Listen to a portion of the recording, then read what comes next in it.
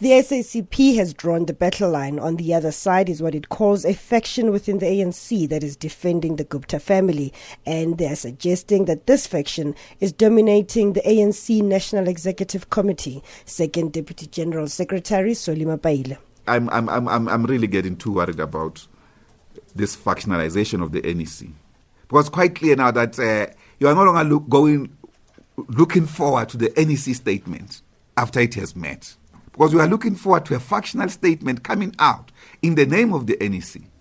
This is going to create deep divisions in our movement, completely. And this must be stopped. The ANC leadership must rise above factions, condemn factions, take leadership, and bring the authority of the movement on all of us. Mapaila was not mincing his words, saying state capture by the family is real. He revealed that in April this year, during a tripartite alliance meeting in the Northern Cape, it emerged that some delegates already knew the August 3rd election date before it was made public. He says the delegates revealed they were told the date by Atul Gupta. Mapaila says several NEC members, including Chairperson Baleka Mbete and Secretary General Gwede Mantashe, were amongst those shocked. One delegate participated in the meeting to say, when we go to vote on the 3rd of August, it was the first time all of us were aware that the date has been proclaimed for the 3rd of August for local government elections. The SG laughs, he says, yeah, you know, this social media. Now that means the minister has pronounced. And the provincial secretary of the ANC said, no, we have known here in this province because Atul told us several weeks ago. We all laughed, so it's impossible. Mapaila says they were willing to testify, but they first wanted a bilateral with the ANC. However, the meeting was postponed several times, and on the last occasion because President Zuma was away on an official visit to Iran. SACP says it was not willing to have the discussion without the president. It says a judicial inquiry remains the only credible way to investigate the allegations of state capture. Mapaila has warned the ANC that it will be punished by the people if it fails to act.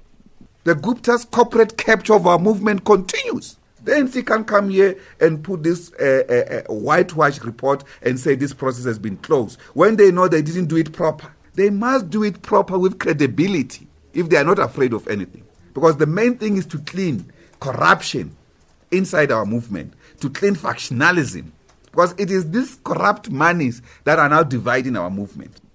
Tensions between the SACP and ANC have been building up as the party concludes its candidate lists. Violent scenes have been witnessed in Mpumalanga and KwaZulu-Natal in particular. But despite this, the SACP says it will focus on campaigning for the ANC to win the municipal polls. Meanwhile, they have lodged a formal complaint against Hawks boss Benny Ntlemeza. This after its Young Communist League secretary says he overheard Ntlemeza tell a third person that he will be targeting communists, starting with their Northwest leader, Madoda Sambata. The party says it is worried by a trend where state resources are used to settle political scores ahead of ANC elective conferences. Similar allegations dominated in the lead-up to the Polokwane Congress. And this is an issue that we think that the movement must develop mechanisms to handle it better. That we can't all the time, when we are veering towards conferences or congresses, begin a process to decapitate one another, finish off other comrades, just because they are a stumbling block, because of political office. Our revolution is about our people. It's not about political offices. And that's why we're taking this same stance as in the run-up to Polokwane.